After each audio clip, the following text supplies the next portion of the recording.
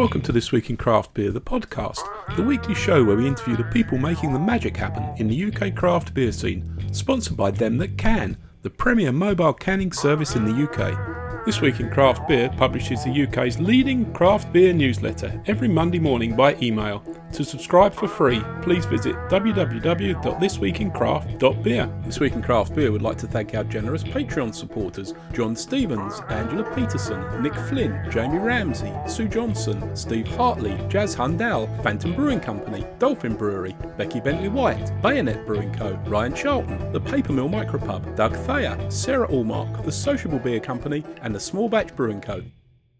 I'm absolutely delighted to welcome to the podcast this evening Johnny and James from Holy Goat Brewing, based in Dundee. Holy Goat was formed in Dundee in the summer of 2020 to specialise in the production of mixed fermentation and wood-aged beers. Inspired by traditional mixed fermentation beer styles, they seek to pay homage to their brewing forebears using new techniques, fermentation styles, and the highest quality ingredients to produce complex, interesting, and most importantly, tasty beer. Gents, please introduce yourselves and tell us about your beer journeys which led you to launching Holy Goat. Hi, I'm Johnny. I started my beer journey, I guess, when I was about 14, and I tried to ferment some apple juice I got from Tesco's, and I went to the bakery around the corner and asked them for some yeast, and I put it in a Tupperware container in my mum's airing cupboard. Good plan, yeah. It didn't work very well. It ended up smelling like eggs, like sulphur. So that got binned, but I think it encouraged my family to get me a homebrew kit. So I think I was well ahead of the legal drinking age, done a couple of homebrews, just your sort of like basic kit starter ones. But yeah, I was always interested in fermentation. And I think, as I went through university, I did a little bit more homebrewing, and I started making some weird things with foraged ingredients and some wines, some meads. And then I think it was sort of when I was doing my higher education in Edinburgh, started doing a PhD in archaeology. And the two very much of brewing, beer and archaeology were crossing over. And I sort of managed to write a piece on these Iron Age drinking vessels that I really fell in love with. Nice. I was just looking into what brewing practices might have looked like in prehistory. During this time, I managed to get a part-time job brewing at a place called the Hanging Bat in Edinburgh. Yes, the legendary Hanging Bat. Yeah, and they've got a 50-litre pilot kit in there, and everything you brew just goes straight up on the bar. So for me, I was always quite an experimental home brewer. It was the perfect situation where I could experiment, somebody else paid the bills, worried about selling the beer. So I was just brewing every week there, lots of various random things, and eventually it dawned on me that I needed to focus on brewing as a career rather than archaeology, because I was feeling more passionate about the brewing side of things, and I was making beers that people were really enjoying, and I could see a path forward with that. So I met Steve at the Hanging Bat. We were introduced by one of the bar managers there. We got chatting about it, and he had the same interest as I did in starting a brewery. So we subsequently started Vault City and brewing in his house for a while, 200 to 400 litre batches. And then we worked out a situation where we could brew at 71 Brewing in Dundee, which we'd brew on their kit, but then transfer the beer into a separate warehouse. So we didn't put any of their beers at risk from any of the cultures we were using. Right. And I think at a certain point, then I realised that it wasn't really going in the direction I wanted. I'd always have these dreams about particular style, like certain beers I wanted to make, and I just didn't see a space for that happening at Vault City. So pretty much towards the start of the first lockdown, when everything was kicking off, was when it really was just like, okay, it's going to have to happen. I'm not happy in this situation, and I need to move on and do something else. Let me just bring James into the conversation there, because I'm feeling a bit, must be feeling a little bit left out sitting there, James, while no, not at all. John and I are rambling on. So let's have your introduction, James. And then I just want to revisit the Vault City moment just for a second, Johnny, because I've got some thoughts on that as well. But James, you could introduce yourself, please? Yeah, sure. My name's James, and my journey to where I am at the moment is remarkably different to Johnny's. I didn't ferment anything odd when I was 14. I have dabbled a little bit in trying to like do homebrew stuff, from little kind of can kits through to trying some all grain stuff. Okay. The most I kind of tried when I was at uni, I had a 40-litre homebrew kit I was doing things with my friend with, but it was quite often the technical side of it that I enjoyed more than anything else. Like, right. Kind of augment the kit, build things on it, kind of make it more. I'm just kind of that kind of way inclined. Even my coffee machine is an absolute nightmare because I've added temperature sensors and God knows all to it. It's just the way I am a wee bit. I've played around with fermentation quite a bit with other things. Like I've made sauerkraut quite a bit and tapatchi and things like that. So I have played around with fermentation, but not to the same degree that obviously Johnny has done with brewing and very few beer. of us have, I think it's fair to say. Yeah. Well, my background is a very, very different. I was working in basically technology mediated art and design for about 18 years. Mm-hmm. I've mainly worked in games and did projects for the BBC. All right. And I had a games company for about 2 or 3 years. So I was doing the very last thing I was doing before things changed quite dramatically. I was doing a PhD with the Royal Scottish National Orchestra to do with basically utilising technology to augment performance, but still maintain some of the original kind of character of it and the kind of artistic quality of it. But I met Johnny in January of 2020. Mm-hmm. And met him as he had the desire to move on from Vault City, so I kind of got speaking to him, and we became quite good pals. And it just made sense. The more he was trying to get Wholly got off the ground, it was obvious that I had quite a lot of complementary things that would help. In terms of like, let's say, I'm very technology minded. I'm good at fixing and building things, so it felt like we complement each other quite well. And having been an operations director of a company before, I had some experience in the kind of business side as well, which was useful. Vital, I would say. Yeah, absolutely. Yeah, but that's kind of where I came from in that background to where I am now, for sure. Brilliant. Just a few more quick words on Vault City then, John. It strikes me that you were, to some extent, you were a victim of the success of the business model that you devised there. And I know I've seen you sort of talk about it on your blog and elsewhere, that you devised a way of producing a very drinkable base sour beer very quickly, and then with endless permutations that you can then fruit it with and add various different hops and other products as flavour components, I suppose. And can you just expand a little bit on how you felt boxed in by that a bit, I guess? Yeah. I guess the best way to put it is that linking it back to when I was brewing at the Hanging Bat, I would be making beers using these different mixed cultures, pretty much every beer I was brewing. And I've found some that worked really well and some that I didn't like. So I was able to sort of pick and choose. And one of the ones that worked really well was this one that we ended up using for Vault City. It's originally a Lithuanian farmhouse blend I got from a home brewer in just a little vial. In the post. And used that and had amazing results. It was really citrusy forward, really zesty, just very quite clean as well in some ways, very easy drinking, and importantly as well had quite a quick turnaround time on it. So you could ferment a beer out fully in under 2 weeks. Wow. So then I think when we started Vault City, my most popular beers at the Hanging Bat were some of the beers where I'd use this blend of yeast and bacteria or something similar and then fruit it. Yeah. And this was, I think, probably when heavily fruited sour beers were still something that was just like not seen quite as much as they are now. Sure. Yeah. So it made a lot of sense to focus on some of those. I mean, we literally looked at like my Hanging Bat Untapped and looked at what are the most popular beers. Why wouldn't he? I mean, what a great testing ground to be able to refer back to. Yeah. And there was these ideas to do, saisons and more farmhousey sort of beers. But I think as we went onwards, and they sort of fell to the wayside a little bit. And whereas this is a bit more tried and tested culture took over, and it was a bit more difficult to move away from. I mean, if you've got a 2-week turnaround beer, and then suddenly you're talking about doing a beer that takes 3 months to turn around. It's just...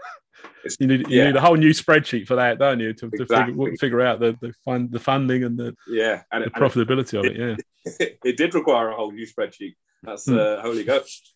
But I've got massive respect for you making that decision, because I'm sure that, there'll be people listening to this podcast, I think, are sort of shaking their heads wondering how you could possibly walk away from a massive success story like Vault City. But having said that, you're obviously doing what you love doing, and you've made such a great start with Holy Goat that I think it completely justifies that journey you're on. So yeah, I just think it's brilliant that you've done that, and now you've got literally no limits, I guess, to what you can do, and well, you still got to make some money at the end of the day, but you're working within your own framework, aren't you?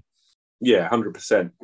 I think as well, just when I was first putting together the ideas, like the way Scan came into it, Scan's nickname. Yes, right. Was just really natural, and we were just sort of chatting ideas. I was chatting ideas with him just as a mate, and then it became quite clear that actually it would be really good to work with Scan. So we just sort of agreed at one point, actually, you know what, let's do this. He was up for it. I was up for it. Let's make it happen. And I think we make a good team because he's got a lot of the operational knowledge from having businesses before, and a lot of technical knowledge for making shit work. A lot of the time I'm just like, all right, this is our problem. And then it's me and Scan sort of like trying to figure out how we can fix it. And that is, especially for, I guess, one of the things to know about this is that we're a very sort of like DIY brewery. Right. We've done like a lot of the equipment we're using is reused, repurposed, secondhand brewery equipment. Yeah. We've done everything as cheaply as possible because we haven't had much money to start off with. No. It's been a necessity.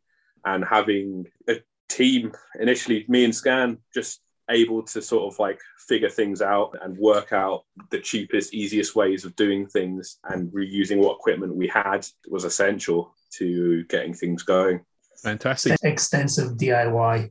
You've got to be a plumber and an electrician. Yeah, very much so. Minimum. And there was a lot, I will say as well, there was a lot of useful knowledge that we gained from existing breweries that had, like New Barns is a really good example. The amount of insight we got from them about where to spend money and where you could feasibly build things to kind of get going was really, really helpful. It was good to kind of visit their brewery and kind of get an idea of what to do on a short and long scale. It was really good. Definitely. Fantastic. No, and this is a common story that I hear, to be honest with you, how generous people are with their time and their advice and, sharing their experiences. It elevates everybody, doesn't it? To absolutely. Pass that on. So that's one of the wonderful things about this industry. I have to talk about this first beer now before I finished it, because I'm drinking this so quickly, I'm starting to think I might have a hole in the bottom of my glass. This is so delicious. It's going down so smoothly. This is your Citrus Crusher Winter Harvest. 6.2% golden sour with blood oranges and clementines. I've got the tasting notes here, which are quite lengthy. It says, we brewed this golden sour with a heritage malt called Scotch Common, grown and malted by crafty maltsters, and I'm not sure about this pronunciation here, in Oktomukchi, in Fife. I'm sure I'm not saying that as reasonable. I'll give you a pass. Thank you. All right then. Fermented with a mixed culture and aged for around 3 months before being transferred onto 250 litres of blood orange and clementine juice, with an additional 50 kilos of whole fruit, which was zested, pulped and juiced by hand. And then it says at the bottom, drink young or age, this will get weirder. And that's I think that's your tagline, pretty much goes at the end of the taste notes for every beer, which I also love.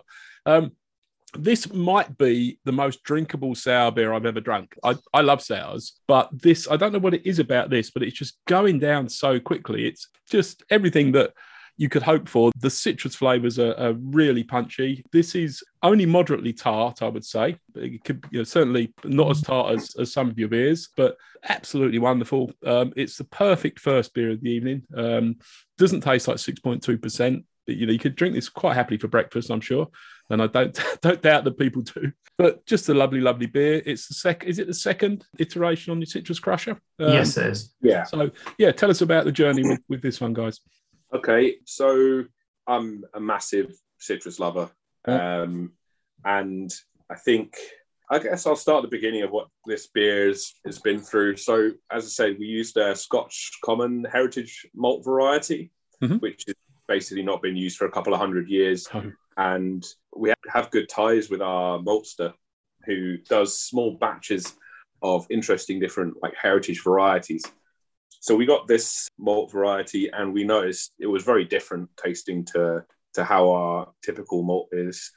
and also way different in how you actually use it. Like Right. our mash runoff was so easy because it had more like husk material in there. Nice. I mean, I've heard it said, I'm sorry to interrupt you, Johnny, about other sort of heritage malts. I know there's a number of different maltsters in the UK, aren't there, producing different heritage variations now. And I've heard it said that, there's a reason why these heritage malt styles often died out is because they're either really difficult to grow or really difficult to brew with when you've grown them. And so, refreshing to hear that that's not the case with this one, at least.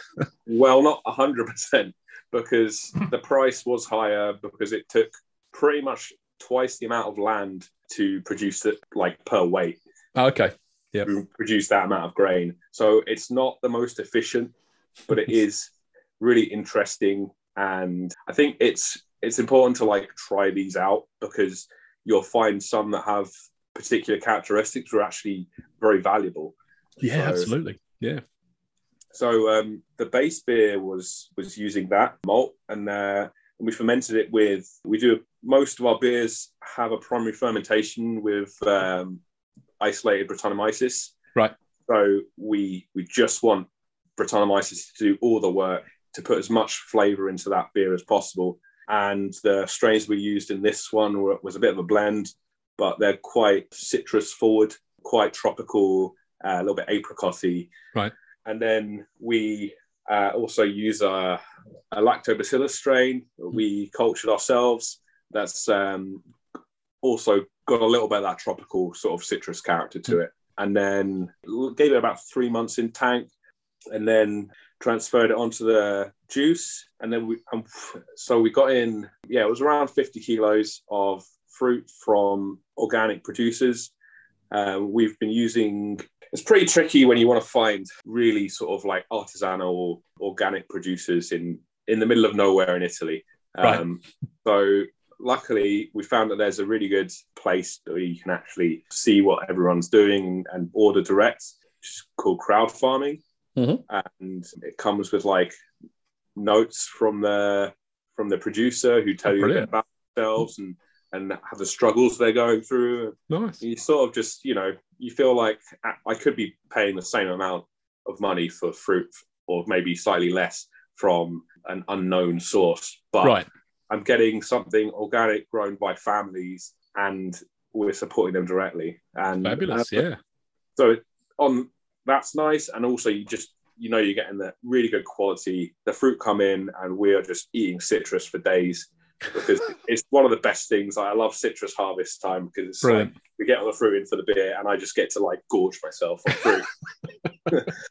So when the citrus came in, basically the day after it comes in, we get out the power drill, which we got a special pronged fork thing that Gans made, and you stab that into the fruit, and then you put them up against the microplane to zest them. Brilliant.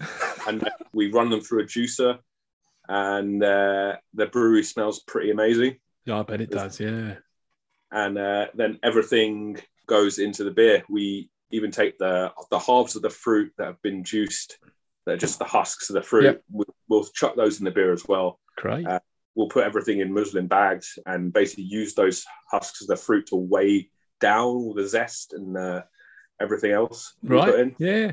So it's just basically a lot of whole fruit goes into the beer. Mm-hmm. And so you said it was the base beer was aged for 3 months, and then how long's the fruiting process with this then? We add the fruit probably about 2 weeks. Okay.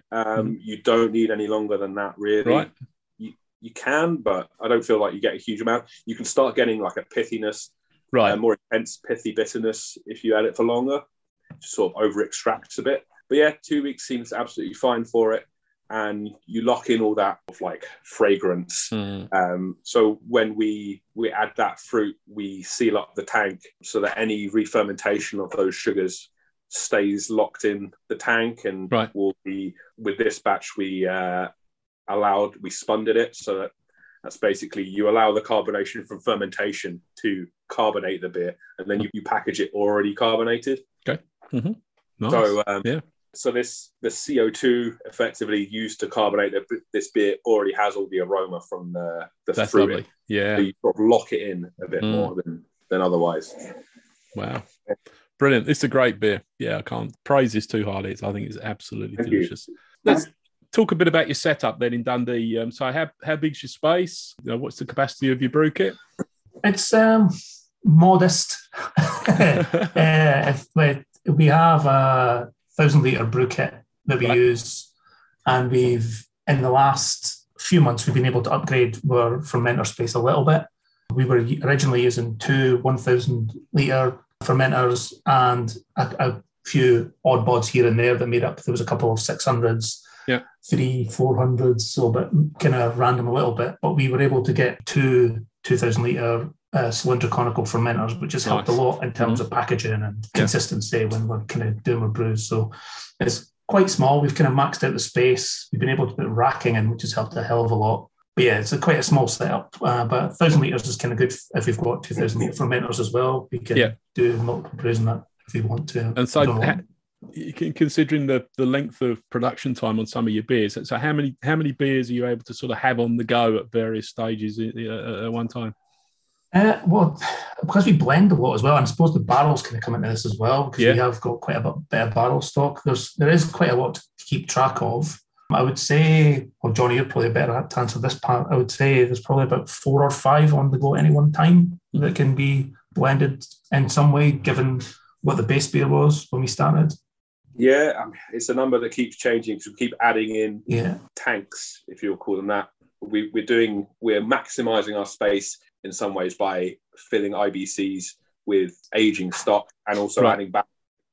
So, but I would say we've got maybe 12 to 14 fermenters where we've got aging beer that we can blend in at any one point. Yep. But those might be 2 batches blended into the one, because we've got most of those vessels are 1,000 litres where we've got 2,000 litre conical fermenters, so we can blend 2 of those batches together. Right. And then got a little bit of room for fruit, and then we're good to go. But just one thing I wanted to mention is that our brewing kit has quite a lot of heritage to it. Okay. Because it's all come, as I said before, we're quite DIY. We've managed to borrow a steel kit. It's all come from different places. Our brew house originally was from the Earl of Essex, which is used to be a brew pub in London, is a pub in London. Cool. Had this 1,000-litre kit and these 3 400-litre fermenters. Mm-hmm. And then 2 of our 1,000-litre tanks used to be at the Colonel. Right. And basically New Barnes was a big help in sort of lending us kit effectively. We've got kit on loan from them. And then our 2 conical fermenters used to be at Fierce. Oh, brilliant. And we've got an old packaging line that used to be at 71 before then Cromarty. Yeah, right. Cromarty had it. So. That's your bottling line. Yeah. Yep. Brilliant. So we've got bits of equipment from all over the place. But it's interesting for me, at least.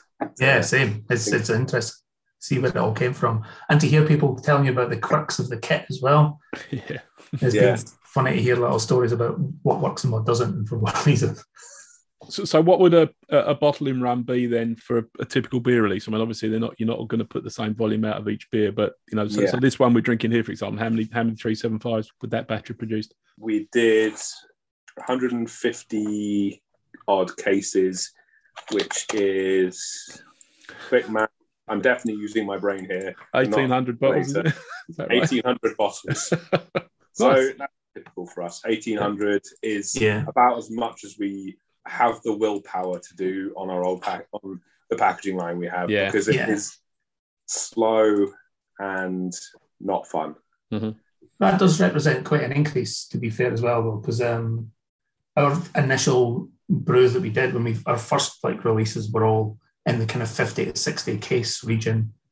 So we've been able to increase production quite a bit, given the new fermenters and whatnot. And that's something we obviously want to look at as much as we can going forward, increasing production, like Johnny said, in as sane way as possible, because the bottling line is not the easiest to run for any great length of time. No. So, and in terms of floor space, have you got room for more tanks and fermenters, or are you maxed out now? Yeah, it's tight. With a little bit of movement, we can maybe get another 20 hec in, but we'd be losing some other things. So it might be what's worth sacrificing to kind of get something larger in. We've also thought about putting some sort of larger fermenter outside because we've got a decent yard space. Okay. There are options there for sure, but yeah, internally we are very, very tight for space now. Right. Yeah, unfortunately. It's become kind of modular as well because everything's kind of palleted. We're able to kind of repurpose the space given which part of the process we're in. So when it's a packaging phase, there's much more boxes that take up the whole floor. Yeah. Then once everything's been sent away, everything gets kind of moved around again to kind of make brewing easier and whatnot. So it's a lot of Lego a little bit, but we make it work. That's the best way to put it. Yeah, sounds good. So, I mean, naturally, my next question after talking about your brewery size and space is whether there's any plans for any kind of tap room or retail outlet at all. It doesn't sound as though it's practical in your brewery situation, but is that part of the thought process or not so much? Certainly something we want to do. I don't know if it's possible in the current space we've got, even just in terms of getting the licensing sorted. It's something that we're looking at, though. And And likewise, if we find a good space in Dundee, then we might just go with that instead. Just grab a storefront somewhere, have our production facility as just purely production. Nice.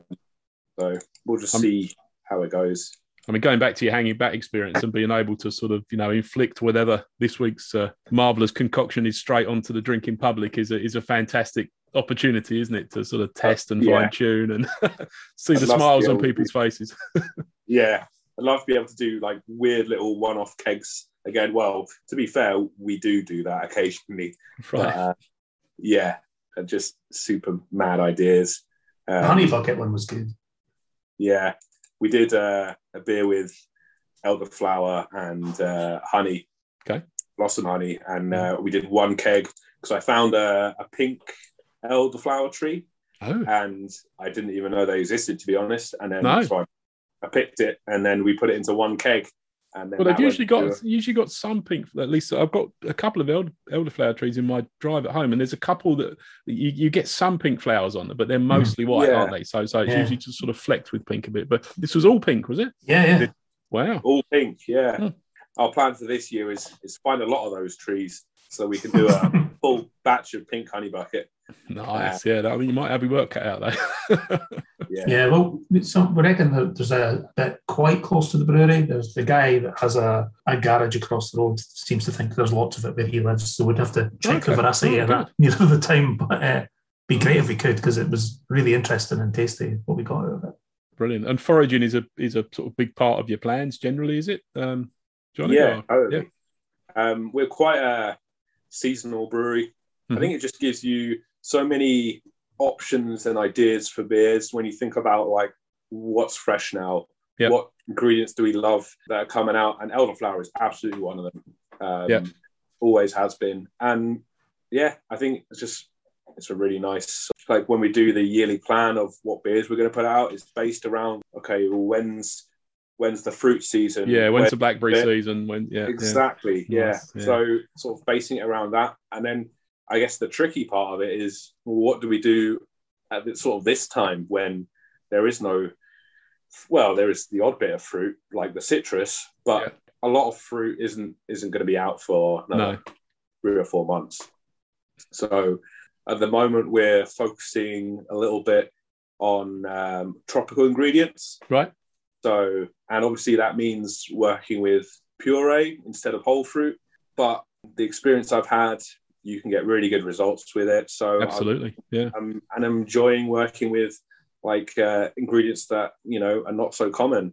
And that work really well in some of the flavors we already get from our base beer.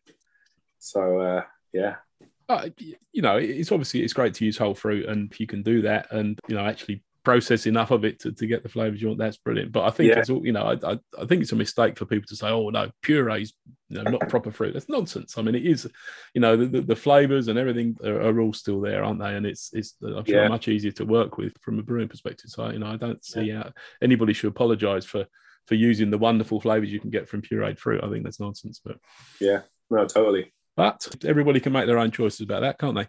Yeah. Let's take a short break, gents. This Week in Craft Beer is sponsored by Them That Can, the premier mobile canning service in the UK. Them That Can deliver the machinery, labour, materials and most importantly the expertise to achieve a professionally canned product that keeps their clients happy. For more information about how you can get started with their amazing services, please visit www.themthatcan.com. So I'm back with Johnny and James from Holy Goat for the second half of the show. Gents, let's have the usual open to the second half and have you tell me what makes you different. What are you doing at Holy Goat to stand out in the UK or Scottish craft beer scene? Probably, I mean, if you look at our fermentation, the way we ferment our beers, I think it's unique. I don't know of any other brewery in the UK who's doing anything that's similar to how we are fermenting our beers. And there are a couple examples of breweries in the US who are doing similar techniques, focusing their entire brewery around Brettanomyces as the primary fermentation microbe. But even then, I would say they're doing things a little bit differently to us. I would also say all our beers are different. And even when we're using very similar Brett cultures, we're often repitching, reculturing. It's not going to be exactly the same every time. Right. We don't want to make the same beer every time. And we use quite a lot of different fruit and ingredients that a lot of other breweries maybe don't use or don't use in the same way. For example, with our citrus beer, when we hand process all the fruit, there's a lot of breweries who don't have the manpower or willpower to do such ridiculous things. We've spent full days where it's just everyone getting stuck in processing plums, for example.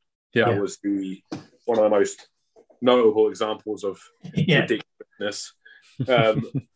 And we were de-stoning them all by hand, and there was plum juice going everywhere. There were plum juice in eyes. It was fun. But then it allowed us to do interesting things, like we smoked some plums that went into one of the beers. I think the one that I've just opened actually has plums in it, doesn't it? That we'll get to talk about in a minute. But I would say as well, in terms of like differentiation, the locality kind of aspect of it is, I know that terroir is one of those strange words, but it is very much a taste of where we're based. We're very up on sourcing malt, sourcing our oats, sourcing our fruit as much as feasibly possible within a very short radius. Well, that's right. I didn't realise until I spoke to Duncan at 71 on this podcast a couple of weeks ago what a great fruit growing area that part of Scotland is. I didn't realise that at all. So that's brilliant that you've got access to all that local produce. Yeah, so we try and showcase that as much as possible, and it's something it's so kind of intrinsic to this area that it's nice to be from this area and showcase what this area is about in terms of its local produce. Yeah.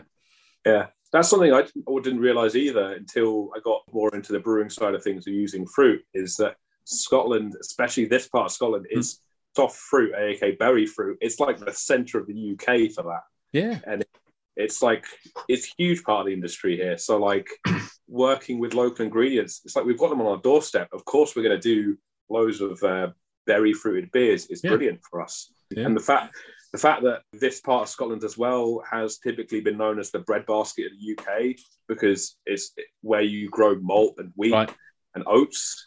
So we've got all these ingredients that we need on our doorstep. Apart from maybe hops, we don't have that close. We've got to go a bit further south to get them. But saying that, we do have some Scottish hops that we use for some of our beers. So there is a little bit. Nice. Yeah, definitely, as Scan's saying, seasonality and local produce. Yeah. Definitely. Yeah, no, absolutely. And I think it's very clear the commitment you have to brewing a very interesting range of properly sour beers with great depth of flavour. So I think that's that goes without saying. I mentioned this actually just briefly before we started the second half. I'd also be interested perhaps to, and this is maybe an unfair question, I'm going to ask it anyway, is to ask you to compare yourself to the other leading UK brewers of sour and mixed ferm beers. And I'm purely thinking in terms of giving the audience who maybe haven't tasted a Holy Goat beer yet some kind of idea where you fit in that sort of spectrum of, with Vault City at one end of the sweet, fruity kind of end of the spectrum, and maybe perhaps I could say Brewdog Overworks at the opposite end of the extreme. Is that the other extreme? I'm not sure. I'll let you define the spectrum and then tell me where you fit on it. I would certainly be happy to just name the peers or the people we look up to in the industry who we really like their style. Like, for example, Little Earth Project. Yes, absolutely. And I saw that you mentioned Tom in your notes on the blog, and lovely guy and great beers. Yeah. Yeah. And our beers sometimes have a little bit of a cidery character to them as well, which, I mean, the thing I love about Little Earth Project is it's so unique. It's so, like, you can, especially going down there, it really emphasized it and explained why it tasted the way it did. But he's got a family tradition of cider making, and he's brewing beers with very much that influence, imparting its character. And it's just wonderful and unique. And we talk about terroir and sort of local kind of influence, and that's taken it to the extreme, isn't it? Exactly. Yeah. And I guess another brewery who we're good pals with is Pastore. Yes. They've been doing, a couple of the guys who started that would come to the Hanging Back whilst I was brewing there. Oh, right. Yeah. So I had Chris on the podcast and actually met him down in Newton Abbot at the last festival last season. Super guy and amazing beers as well. I love what they're doing at Pastore. Yeah, absolutely. And then I guess we're big fans of Mills, what they're doing. I mean, we're not doing spontaneous fermentation at the moment, but it's definitely something we're thinking about. But just love the way that they're doing things. Yeah. Really sort of like inspiring. Any scan that you think of? I think you've covered most of them. I would say, like, not so much the things that spring to mind, if it's going to be similarities, would be more from an aesthetic standpoint. Rather than the beer itself, because there's a like True Brewing from Denver, I would say, is a brewery that I would definitely put parallels on in terms of their like the way they've used their music influences to influence their art direction and their kind of how closely they've worked with artists, because that's something we've been really passionate about as well. Nice. Yeah. You could easily add Jester King to that. Right. Jester King for sure. One of the breweries that inspired us. True and Jester King is a good couple of US breweries that inspired us. Oh, definitely. Yeah. No, brilliant. It's an endlessly fascinating subsector of the craft beer industry for me. I think it's just there's so much to explore and understand. You haven't mentioned any sort of Belgian oriented influences. I was thinking maybe Burning Sky. I don't know. Do you? Yeah, Burning Sky definitely come to mind.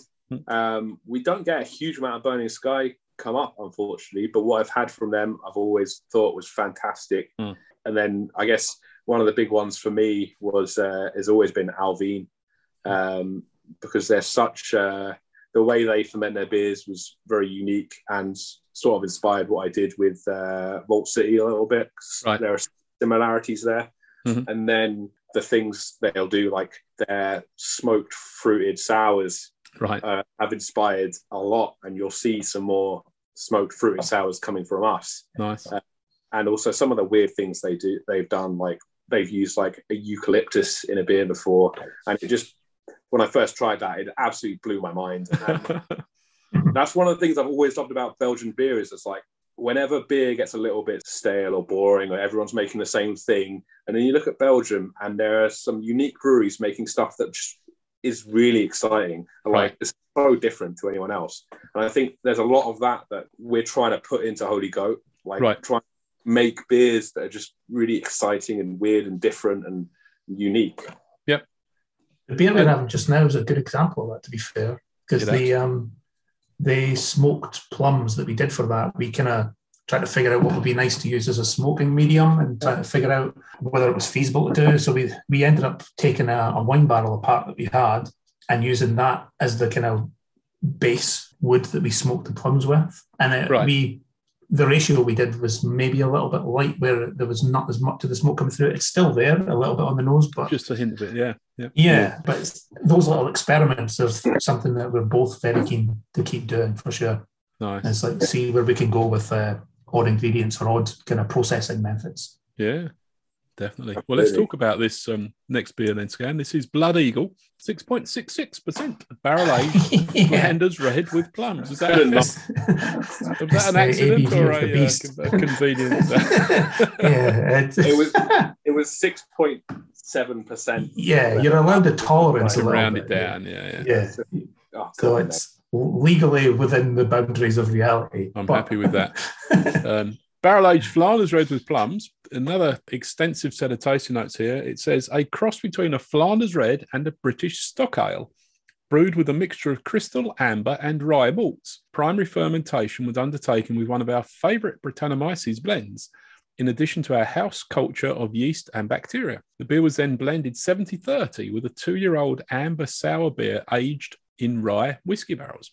We transferred this blended beer directly onto the lees and the spent fruit, 200 kilos of red currants and black currants from our previous Flanders Red, Blood Incantation, in addition to another 200 kilos of locally harvested whole Victoria plums. A portion of these plums was smoked at the brewery using oak staves from a red wine barrel. The resulting beer is complex and vinous with a subtle smoke. And again, drink young or age, this will get weirder.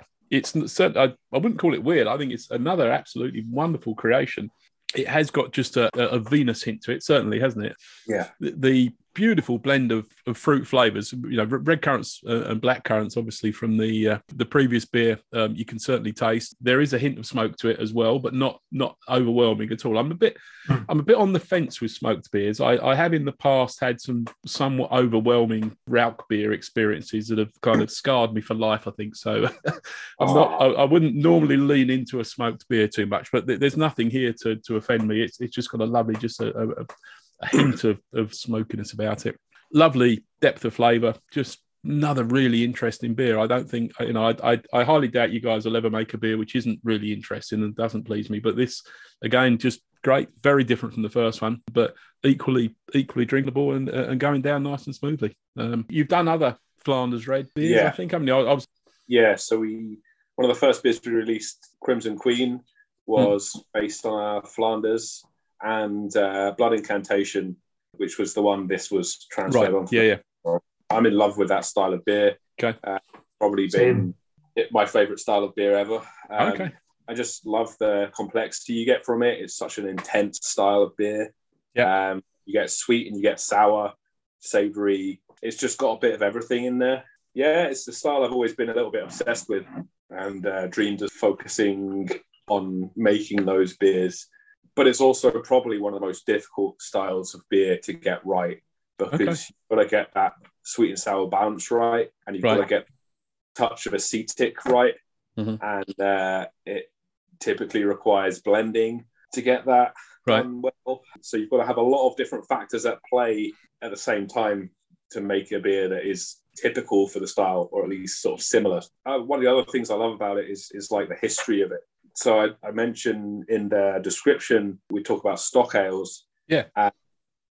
It's referring back to the similarities between Flanders Reds and stock ales when they were being brewed in the 1800s. Right. You'd have this, if you imagine there was a big circle around the channel, and in that area, people were brewing a lot of these aged red or strong red ales, and then leaving them in vats for good amount of time until they often did become sour and vinous. Sometimes just bready and not too sour, but there were some studies done that show that often they had quite a low pH to them. So it looks like a tradition that is from basically Belgium and Britain, and it's one that I'm very much keen to have Holy Goat as someone who's pushing forward in that again. So yeah, really happy that we're making this style of beer. Really interesting one, and the style works so well with fruit. Like, obviously our favourites were I like Rodenbach and Duchesse from Verhagen. A few other examples exist, but those examples clearly are so amazing with fruit. Like you have like a Duchesse with cherries, they do a Kriek, or like the Rodenbach with cherries. It's a fantastic beer. They take so well to fruit.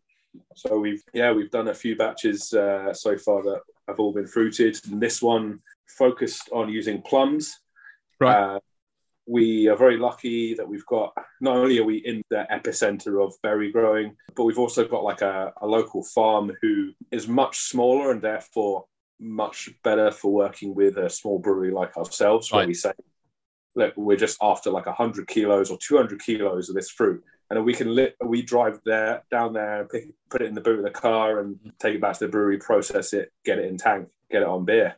Perfect. Such a natural way of doing things. It's a good way of making a good relationship with the farmer as well. So next year we can say to him, look, this is what we're expecting. Are you able to do this for us? He can maybe change the way he's doing things a bit, plant you a bit more fruit.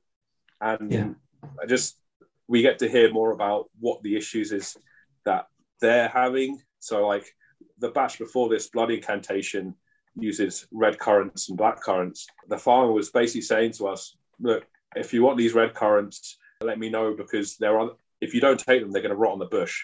Right. And for us, that was like, okay, we'll definitely take them. Then we need to figure out a way to use them. Yeah. Nice. Yeah. But it feels good knowing that it's not wasted a crop. Oh, I bet it does. Yeah, absolutely. And it's turned out a wonderful product. I want to just quickly talk about your artwork, gents. I should have mentioned this on the first beer, actually. Give us the background, who does your art and what was the sort of the aesthetic you were going for there? Predominantly, it's an artist that's based in Wales that Johnny had contacted when the brewery first started, because he had liked his artwork and felt like he was a good fit for what Holy Goat was going to end up becoming. Very distinctive, isn't it? Yeah. Yeah, he's fantastic. Jim Bob Isaac is his name, and he's done, I would say, probably 95% of all our artwork so far. Of the two that we're having today, the Bloody Eagle one was done by a different artist called Valerie Vargas, who's a tattooist that's based in London that I've known for a long time. Yeah. But yeah, basically, Jim Bob has been fantastic. He was involved in the designing of the initial logo right through to beers. He's done logos for every batch, basically, or designs for every batch, I should say. He's become a really important part of a kind of design aesthetic. Oh, definitely. Yeah, I've done 3 labels myself just because I've been able to.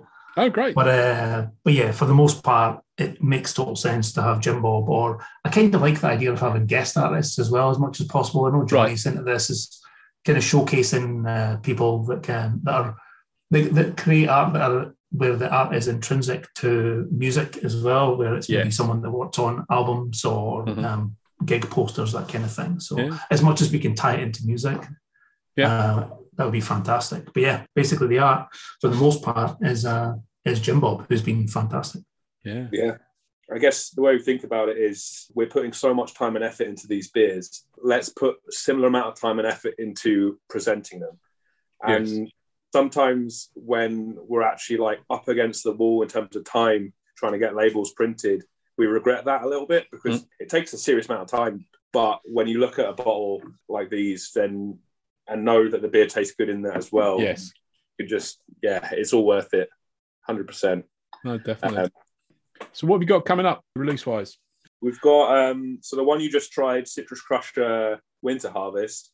So that is one of the next of our current release that we've just got coming out at the end of this week. So we're just sort of going to drop the beers in the next few days. This will probably be out, and they'll all be out by then. But that one, we've also got another one called Sea Beast, which is a golden sour we fermented with a strain of Brettanomyces isolated from a Trappist brewery. And we use some hop terpenes in that batch. So they're basically isolated hop aromatic compounds. And it's something I've been interested in. They're not that well known about, but they can add a little bit of like nuance and character. Quite interesting. So we sort of used it as a bit of a test to see what did we think of it. So we just chucked it in over 1,000 litres of beer and see if it works or not. Nice. But no, we're happy with that beer. That beer's come out very drinkable. What's the ABV of that? That one's 6.8. 6.8. Yeah. And then we've got another one, which is called Unicorn Wizard. Jim Bob has done a very cool label for. And I can't wait for you to see that. But yeah, that one is using the same Brett strain from that Trappist brewery I was talking about. And then we've re-fermented that with a lot of white peach puree. Nice. So really goes well with that yeast character, which throws out a lot of peach and apricot sort of character anyway. So just amplifying that with actual peaches. And is that also in the sort of 6 or 7% range, or that one's 7.2? Okay, yeah, a little bit stronger. Nice. And then our final release will be a very small batch one that will be web shop only, and that one's called Riddler Steel. And so that is a steel fermented golden sour. That's probably our oldest aged beer that we've released today. Oh, yeah. So, I mean, we're quite a young brewery, but it's 6 months in tank, and then we bottle condition it for 3 months as well. So it was one of these it was in one of the small 400 litre tanks that we've got, and it was tasting absolutely phenomenal. And we were toying with blending it into one of the other batches to create a bigger batch. But then, you know what? Actually, let's just package some of this on its own. Stands alone, nice. Yeah. And we've tried to do that quite a few times. Because we're exploring the kind of yeast characters of the different Brett strains we've had so much, it makes sense as much as feasible that even in our first release, Goat Wizard was exactly the same idea, where we had a very particular strain of Brett that had these kind of nice tropical flavours we wanted to show off. So we've done this a few times now, and it makes sense to kind of try and do that as we go along. Every time there's a strain that has a particular character that you like, instead of either blending it overlay or adding in fruit, we'll just release it as a standalone beer to see what people make of it. Brilliant. And it's also going to be an interesting release because we'll be doing more versions of it. We've got a few different small barrels that we've also put this beer into, and we've fruited those barrels. So there should be some more of these quite interesting variations of this beer coming out over the year. So brilliant. I think that's one of the things we're looking to do more. We're looking to do more small batch releases, barrel aged releases, and weird stuff that will be popping out over the year. As well as, I guess, something we've not really touched on at all is we're also doing clean beers. So as you were talking with 71 the other week, we've actually got quite a close relationship with them. I mean, I used to work there as a brewer for us for some time, so I know I'm very well acquainted with the kit and the people, the folks, and we really enjoy other styles of beer apart from sour beers. So far we've done a few different imperial stouts. Yes, and we've brewed those at 71 partly because we don't have the space, and partly because we don't want the beers to get infected with the Brett that we have of course. on site, unless we intentionally do it, which we are doing as well. So we take some of those batches and are barrel aging them ourselves. Nice. But I think this year we're going to do a little bit more. We're going to branch out a little bit more. We've got an export stout in the works. We're looking at some more imperial stouts and also a few different other styles, maybe a Belgian and maybe something a little bit more European, German. I mean, all going to be what you'd expect Holy Goat to be doing in terms of like on the stronger side of things. You're not doing session pales or we're not doing session pales or pills. We're doing interesting styles. And hopefully we just want to try and nail them. Brilliant. You know, do the beers that are interesting to us and inspire us. Should be more of that this year. That's what it's all about. Great. Where's the best place for people to get their hands on some Holy Goat beers in? Most reliable places are web shop. But otherwise, most good bottle shops, if they don't have us, ask for us, and they'll probably have a distributor who can get us in. Our beers are they'll come out once every month and a half. And when they go, and then it's so just usually releasing 3 beers at a time every sort of 6 weeks. So yeah, exactly. They're not hanging around, that's for sure, are they? Once they're released, in my experience, it's especially the heavily fruited ones, they fly. So yeah. What about events 2022, guys? Have you got any festivals in the calendar yet, or tap takeovers or collabs coming up that you want to mention? Yeah, we've got our own event that we're putting on called Go-to-Palooza. Go-to-Palooza, wow. I love it. So where and when is that? That's going to be in Dundee, and it's in May. We're just getting the details finalised, but it's going to be sort of inspired in some ways by Cantillon Quintessence, if you've ever heard of that. But basically, it's like just going to have people come around to the brewery, going to show them around. There's going to be beer tasting and food pairings. Yeah. And music, and it's just going to be like quite a nice day to just sort of like hang out and see the place, and probably drink a lot in the evening as well. But we're just finalising that now, so we'll have more details coming out in the next. Yeah, we're doing the Brew by Numbers Fest again this year. Oh, great! Yeah, Riverside, brilliant. Yeah. You were there last year, that. James, but I think that was where I first. Absolutely. Yeah, I'm really looking forward to that. We're doing a festival in Budapest. We're doing Budapest Beer Week. Oh, nice. So when's that? That is in September. It's run by mad scientists, so they shout at us, and we were like, "Hell yeah!" Oh yeah, Budapest's a great city as well. Yeah, brilliant. Yeah, excited about that. The next thing we're doing is Sheffield Beer Week, right? Which is in March. We'll be at the Rutland Arms. We've got a bit of an event there. Brilliant. So we'll be doing a sort of a meet the brewer type event. Nice. Very good. Then we are into the home straight, gentlemen, and I always start the home straight with asking you to give a shout out to a little guy. And here I ask you to mention one or more local to Dundee, or I'm happy with Scotland as a whole, beer businesses that you think are doing a great job promoting independent craft beer specifically.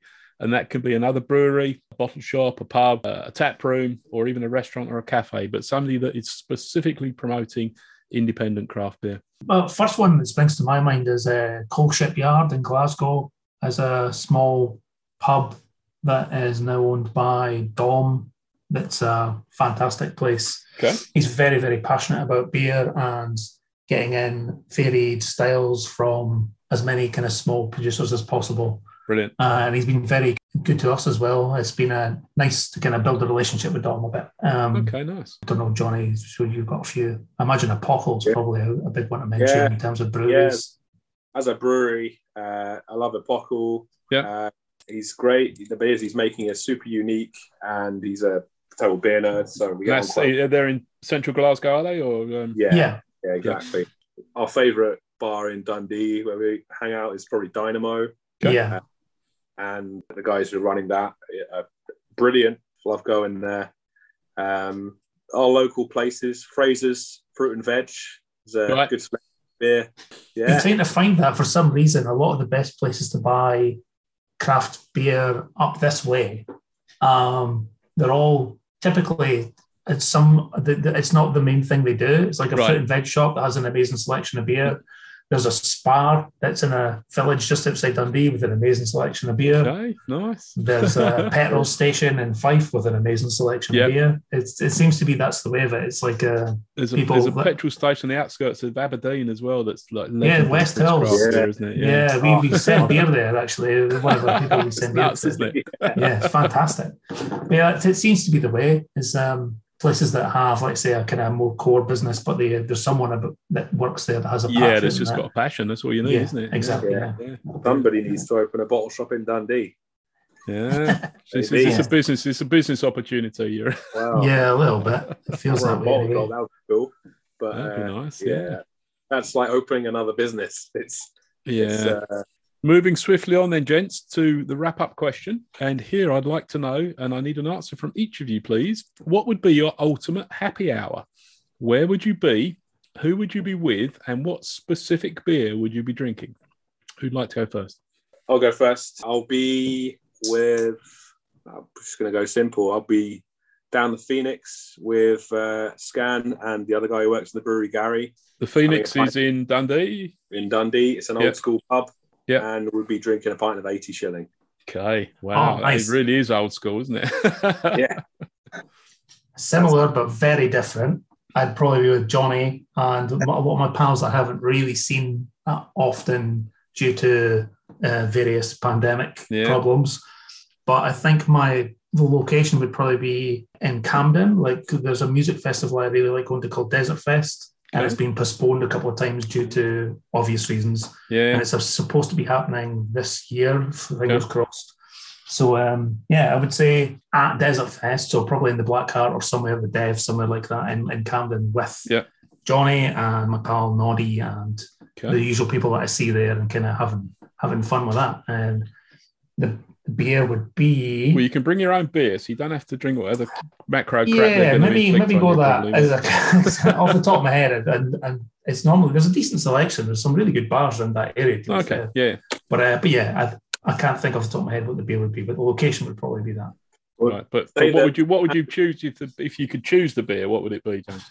It depends a little bit. I do really like 80. I will say that in terms of just like having a beer with pals, kind of chilling out kind of thing. I really like Flanders, the same as Johnny. Yeah. But I like to kind of make more time with the Flanders a little bit and enjoy it a bit more. Okay. Instead of being down the pub so much. I like to kind of chill with it a bit. Yeah. And, yeah, that's right. I mean, it's a time and a place thing as well, isn't it? Yeah. All beer choices are. You can't, absolutely. You're out with your mates for a 12-hour day. You're not. Yeah, I will say my biggest weakness is definitely stouts. I've always been a big stout guy, so anything stouty, imperial stouts are dangerous on a night out. But adjuncted or no, my thing. Yeah, it kind of comes across in what we do as well a little bit. Johnny's the same, much more traditional, big roasty. Okay. Russian imperials, that kind of thing. Anything that's got the bitterness and there's a chocolatiness, but it's coming from the way that it's been brewed as opposed to adjuncts and that kind of thing, for sure. Yeah, nice. All right, I'll settle for that. Excellent. Gents, it's been lots of fun chatting with you. Thank you very much for your time. Absolutely love your beers. I'm thrilled with what you're doing, and I can't wait to see how it develops over the next year or two. In the meantime, thanks very much. Cheers. Thanks very much. Thanks. Thank you.